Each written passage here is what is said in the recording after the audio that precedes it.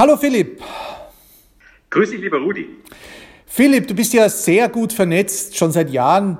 Wie kam das eigentlich, dass du so gut wie jeden Top-DJ der Welt so extrem gut kennst, beziehungsweise mit ihm schon so oft gearbeitet hast? Grundsätzlicherweise liegt die Antwort eigentlich relativ nah, da ich einfach ein großer Fan von elektronischer Musik bin und sehr gerne mit den Protagonisten von Anfang an auch Kontakte geknüpft habe und sehr, sehr früh verstanden habe, dass Netzwerken ein wesentlicher Bestandteil ist, nicht nur des geschäftlichen, sondern auch des sozialen Lebens. Und das bestrebe ich bis heute. Ich könnte aber auch einfach ganz kurz sagen, weil ich sicherlich ein so netter und umgänglicher junger Mann bin. Obwohl manche böse Zungen behaupten, du würdest ja auch ein bisschen polarisieren.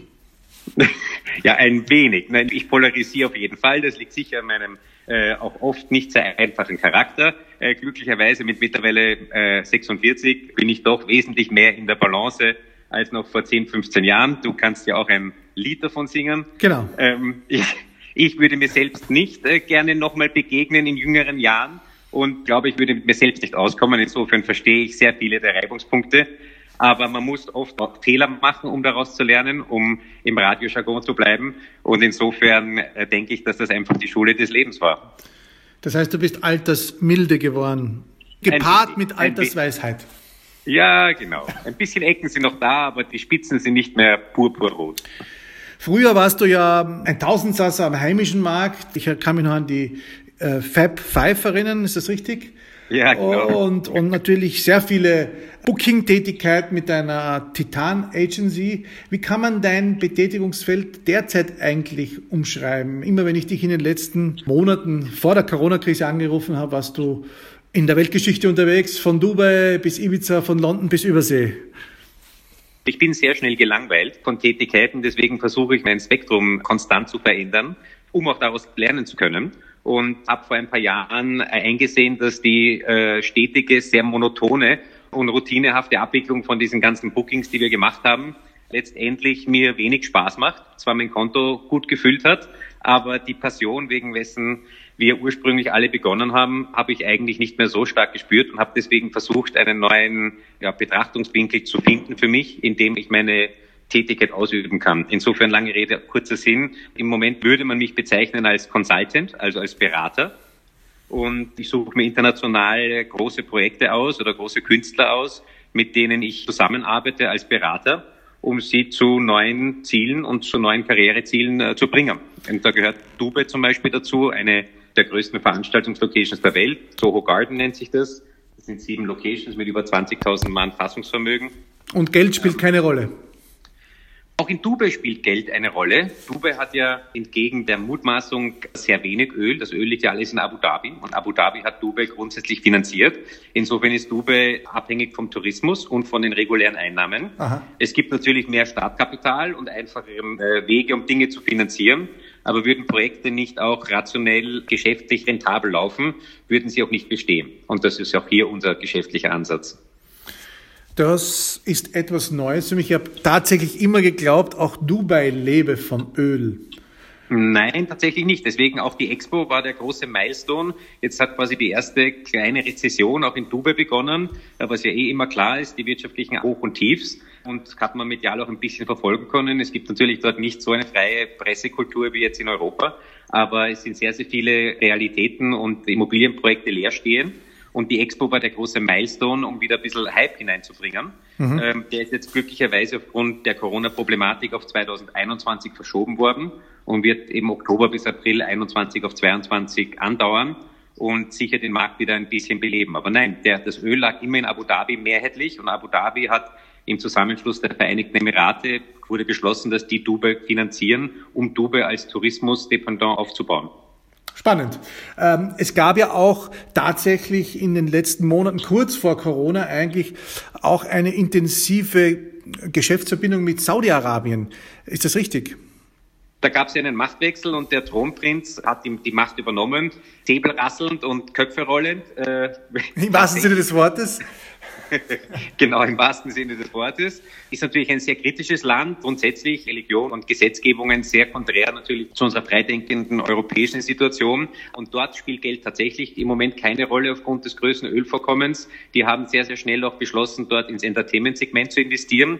Und da gab es im Frühjahr dieses Middle Beast Festival, was ja auch medial für recht viel Aufsehen gesorgt hat, aufgrund der fehlenden Human Rights in Saudi-Arabien und der Frage, inwieweit sich Künstler da quasi einkaufen lassen sollten. Aber ungeachtet dessen, und das zu politisieren, ist es, glaube ich, nicht unser Rahmen, aber haben die es trotz alledem mit einer Vorlaufzeit von weniger als 2 Monaten geschafft, ein Festival auf die Beine zu stellen mit Fokus elektronischer Musik und hatten über 100.000 Besucher. Also das heißt, man sieht dort auch, dass die Nachfrage und der Bedarf zu feiern einfach riesig groß ist. Wie stelle ich mir denn das saudische Publikum vor? Sind das dann lauter reiche Prinzen oder gibt es dann doch sowas wie eine wilde Partymeute, die da feiert? Weil ich nehme mal an, Alkohol wird es ja keinen geben, Drogen wahrscheinlich auch nicht. Also wie stellt man sich dann das Publikum vor? Wie feiern die Saudis? Wie feiern die Menschen dort unten? Auch die größten Spender in Dubai sind eigentlich Saudis, die kommen zum Feiern. Das heißt klarerweise, das ist auch ähnlich wie im Iran zum Beispiel, gefeiert wird schon, aber halt normalerweise nicht in der Öffentlichkeit. Auch wenn Trinken verpönt ist, im sowohl Iran als auch Saudi-Arabien wird natürlich unter vorgehaltener Hand schon auch getrunken. Insofern trinken die Leute meistens zu Hause vor und gehen dann weg und feiern und trinken danach noch wesentlich mehr. Es wird halt nur quasi nicht gerne gesehen, in der Öffentlichkeit Alkohol zu konsumieren. Und an das wird sich im Moment auch noch gehalten. Aber ich denke, im Rahmen des, man kann es vielleicht nennen, zweiten Frühlings des Mittleren Osten, werden diese Märkte sich mehr und mehr öffnen und werden sich auch mehr und mehr modernisieren müssen und den westlichen Gepflogenheiten anpassen, um ihrer Zielsetzung gerecht zu werden und nachzukommen, den Tourismusstrom dorthin zu bekommen. Spannend. Aber es gibt eine kleine und feine Underground-Szene. Es gibt ein paar nette Independent-DJs, die kleine Radioshows machen und auf Labels veröffentlichen. Quasi ähnlich wie Shama aus Palästina zum Beispiel. Da ist die Szene größer, aber es gibt auf jeden Fall dort auch Music-Lover, die versuchen und warten auf den richtigen Moment, um hier größere Schritte machen zu können. Aber wie war das dann, als die DJs dort doch um relativ gutes Geld gespielt haben, haben dann diese hehren Grundsätze, die unsere Szene ja eigentlich aufgebaut haben, quasi keine Rolle mehr gespielt und man hat es einfach fürs Geld gemacht? Ich wurde gefragt, mitzumachen. Ich habe das tatsächlich abgelehnt, weil es mir einfach noch einen Tick zu früh ist. Wir hatten auch die Möglichkeiten, mit unserer Dubai-Location dorthin zu expandieren und haben das im Moment noch abgelehnt. Grundsätzlich ist immer die Frage, gilt es, solche Dinge zu vergrämen und auf Distanz zu halten aufgrund der Probleme? Oder versucht man, die Situation dort zu verbessern, indem man vielleicht auch hingeht und versucht, den Leuten ein bisschen den Mindset zu öffnen? Also da gibt es meiner Meinung nach 2 Ansätze. Da muss jeder individuell für sich entscheiden, was für ihn der richtige ist. Sehr viele DJs haben sich für sehr, sehr viel Geld einfliegen lassen. Die meisten auch quasi mit der Klausel, dass sie nicht medial darüber berichten müssen. Es gab 120 Privatjets, die gechartert wurden. Ich schweige über meine Sünden. Ja, ein wenig. Ich habe zum Beispiel über Dubai ein total falsches Bild gehabt und dachte, das ist der spirituelle Tod der Menschheit und konnte nicht mal Fotos von Dubai liken. Und dann gab es diese Möglichkeit und ich dachte mir, warum nicht einen tieferen Blick da hineinwerfen? Und es hat sich dann tatsächlich als wesentlich besser herausgestellt, als ich dachte. Also ich denke, für mich war die Missionierung oder das Vorantreiben unserer Szene immer ein wesentlicher Indikator für mich selbst und ein Motivator. Und das, was ich quasi versucht habe, ein bisschen auch unseren Nachbarländern, Ungarn, Tschechien, Slowakei, in den 90ern zu betreiben, versuche ich jetzt in der Region dort. Was wahrscheinlich auch sicherlich ein bisschen lukrativer sein dürfte. Jetzt wollte ich dich fragen, du bist ja zum Beispiel auch sehr gut mit Karl Cox zum Beispiel. Nehmen wir jetzt einmal Karl Cox her, weil da weiß man, dass ihr befreundet seid seit Jahren. Wie haben sich nun eigentlich diese Topstar-DJs wie er oder ein Solomon oder ein Sven Väth, wie haben sich eigentlich die Corona-Krise vertrieben? War das ein großes Jammertal, weil man ja doch jedes Jahr Millionen verdient und die heuer wahrscheinlich nicht verdienen wird? Oder lehnt man sich zurück und macht mal gepflegten Detox? Es ist eigentlich sehr unterschiedlich von Person zu Person. Ich nenne das auch ein bisschen so der Spiegel der Gesellschaft, weil tatsächlich durch die Krise man bei sehr vielen Leuten quasi den wirklichen Charakter dann mitbekommen hat. Und insofern haben auch die Acts sehr, sehr unterschiedlich reagiert. Der Karl zum Beispiel sieht das relativ locker, kann er ja auch in seinem Alter. Der hat jetzt wesentlich mehr Zeit für seinen Motorsport.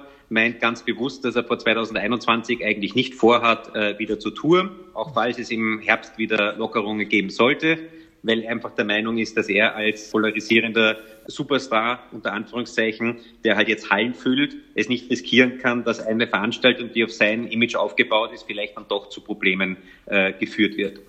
Er arbeitet sehr viel auch an seinem Businessplan und seinem Managementplan, hat interessanterweise festgestellt, dass er mit einfachen Streams wie dem Rezept für Bananenbrot mehr Leute und Feedback erreicht als mit seinen Sets, macht aber auch nichtsdestotrotz einmal wöchentlich seine Bunker-Sessions von seinem Vinylarchiv, wo er einfach jedes Mal mit einem eigenen Genre-Fokus, das heißt einmal 60er oder 70er, jetzt war einmal Hip-Hop, gestern war 90er Rave, für ein paar Stunden Musik macht für die Leute, die es interessiert.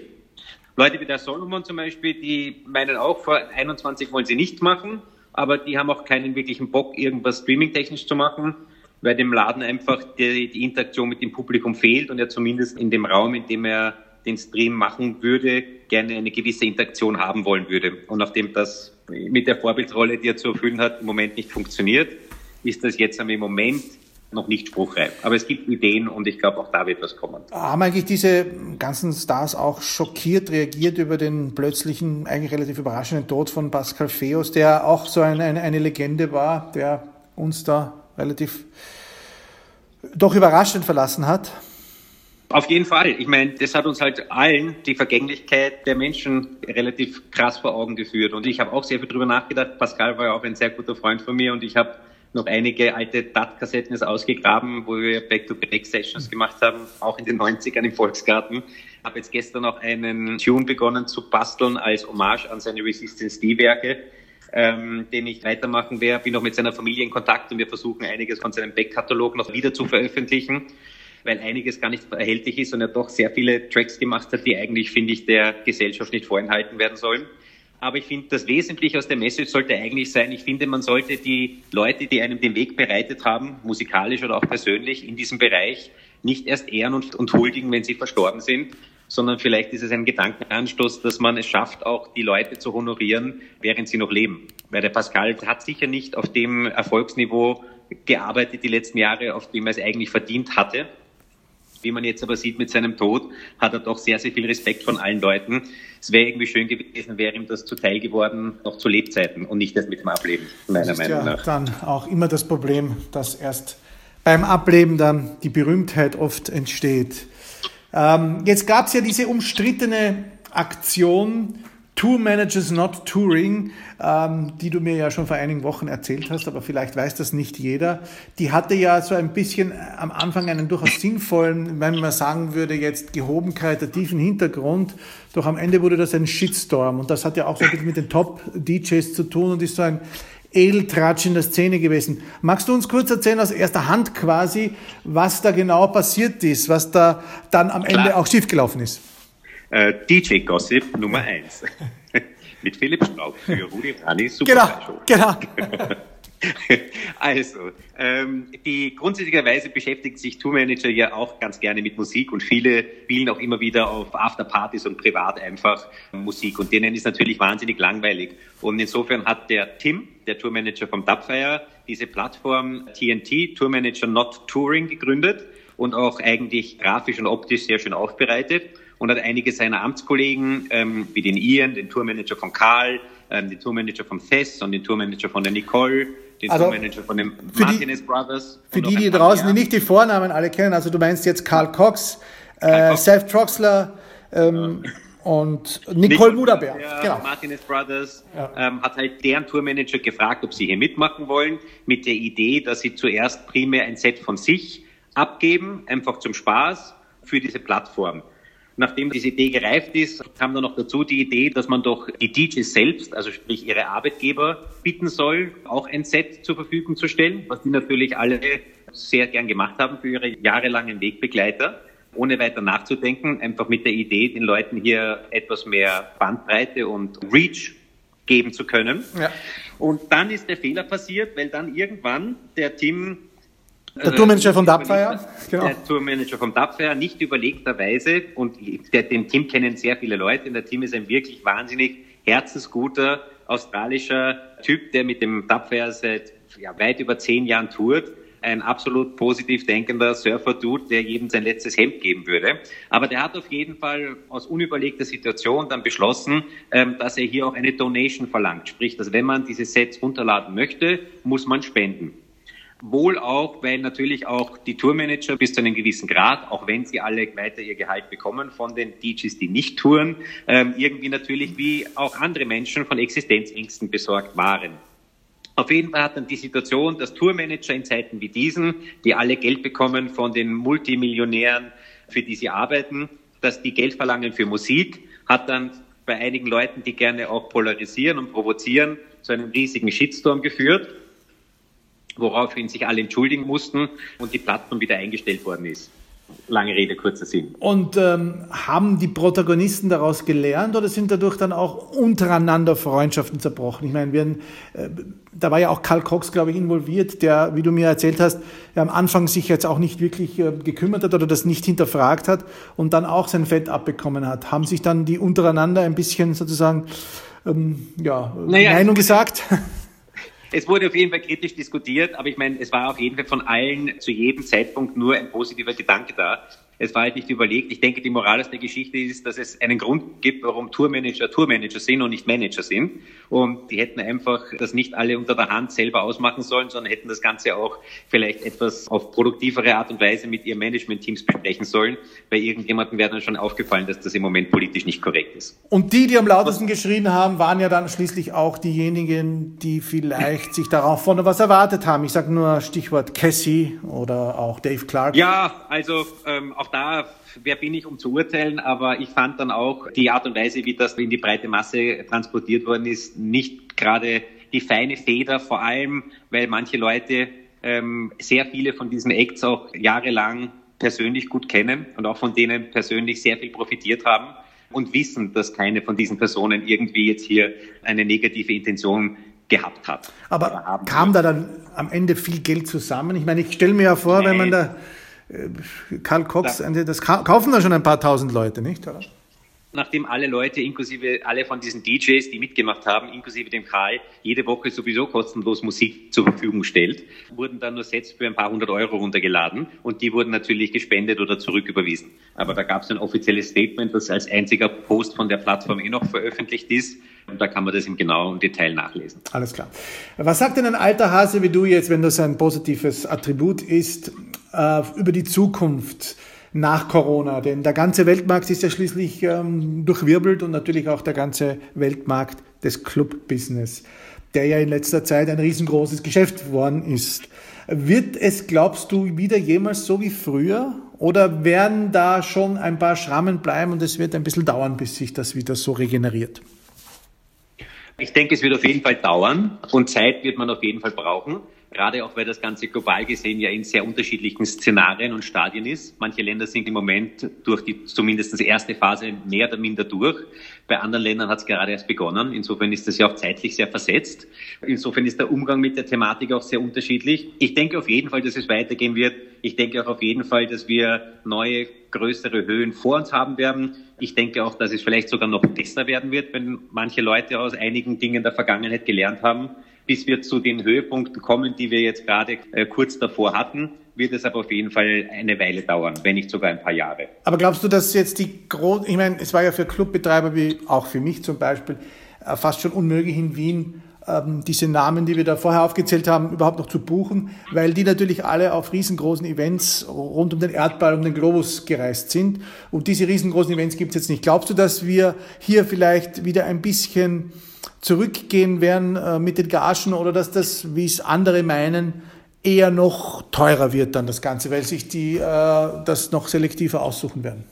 Das wird schwer möglich sein. Also was auf jeden Fall da ist, es ist auf jeden Fall grundsätzlich ein Verständnis da, dass sehr viele Clubbetreiber und Veranstaltungsbetreiber und Venuebesitzer hier natürlich sehr viel Geld nicht verdient haben und Geld verloren haben durch die laufenden Kosten. Und ich sage mal, generell die kleineren bis mittelgroßen Acts sind eigentlich alle bereit zu finanziellen Zusprüchen. Also wir haben jetzt unser Programm zum Beispiel für Dube, Oktober bis April, mal grob optioniert, einfach um bereit zu sein, alles mit Ausfallsklauseln und haben hier grundsätzlich im Schnitt zwischen 20% und 50% weniger geboten als im Jahr davor.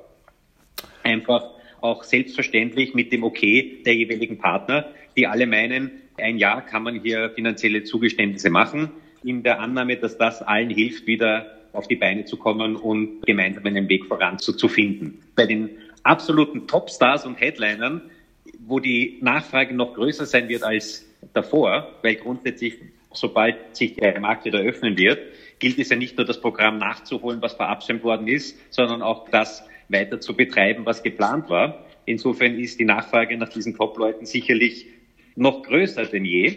Und insofern denke ich nicht, dass es hier jetzt zu sehr großen Gagenreduktionen kommen wird. Na, schauen wir es uns an. Letzte Frage jetzt noch. Du bist ja oder du hast ja zu deiner Heimat Wien immer so ein bisschen ein ambivalentes Verhältnis. Hängt auch immer gerade, glaube ich, auch ein bisschen mit der Tagesform ab oder was halt gerade in Wien so läuft. Seit Jahren sagst du ja, eigentlich ist dir ja Wien nicht mehr so wichtig. Auf der anderen Seite hast du dann doch noch immer ein bisschen mitgemischt, sagen wir jetzt auch so booking-technisch, wie jetzt beispielsweise Horst-O. Welchen Ehrgeiz hast du jetzt eigentlich noch am österreichischen Markt? Ich meine, dass wir ein Wurmfortsatz sind am internationalen Markt, wissen wir haben kaum Festivals und ja, ein paar gute Clubs. Aber es gibt natürlich immer wieder mal auch Versuche, das zu ändern. Hätte es ja auch gegeben, jetzt im Marxpalast und so weiter oder auch schon in der Pyramide, wo du mitgemischt hast. Was glaubst du, wird sich da in Österreich noch tun können? Oder wie sehen denn diese ganzen großen Leute eigentlich uns kleines Land? Als schöne Urlaubsdestination oder zum Durchreisen? Wir hatten einmal einen sehr großen Stellenwert im internationalen Touring-Kalender, den haben wir im Moment nicht. Und ich meine, du bist ja auch ein Veteran, der zum Unterschied von mir bis heute auf lokaler Ebene mit sehr viel Ehrgeiz und Energie kämpft, damit die Sache einfach weiterrennt und gut weiterrennt. Ich für meinen Teil, für mich ist die Entwicklung persönlich einfach wichtig. Deswegen, wie vorher auch erwähnt, suche ich mir einfach Projekte aus denen ich weiter lernen kann. Und das ständige Wiederholen von Abläufen ist für mich einfach rasch und langweilig. Zum anderen Seite, du hast recht, Wien hat für mich immer eine gewisse Hassliebe. Aber ich bin in Wien geboren, meine Eltern leben bis heute hier. Insofern verbringe ich auch immer wieder Zeit hier. Und insofern möchte ich auch nicht ganz den Kontakt zur Szene oder zu den Aktivitäten in dem Land oder in der Stadt verlieren. Ich habe aber jetzt keinen Bock mehr mit wahnsinnigem Aufwand hier Dinge umzusetzen. Das heißt, wenn sich Dinge einfach anbahnen, freue ich mich mitmischen zu können. Wenn nicht, denke ich auch, ist es ein bisschen auch an der nachkommenden Generation hier neue Akzente zu setzen. Wenn es irgendwann eine Plattform gibt, auf dem sich die alten Weisen zusammensetzen können und ein neues, großes Thema ausarbeiten können, bin ich sicherlich mit großer Freude dabei. Denn, um deine Frage zu beantworten, die Passion, wie wir sie nennen, ist bis heute sicherlich der Ursprung und der Hauptteil für unser Leben. Und das ist ja auch das große Privileg. Philipp, das waren sehr interessante Worte von dir. Ich danke dir für deine Zeit. Wir sind schon über der Zeit, würde ich sagen, aber ich hoffe, dass das auch unsere Hörer so spannend gefunden haben wie ich. Und ich wünsche dir alles Gute und wir werden uns sicher nicht das letzte Mal gehört haben. Danke, lieber Rudi.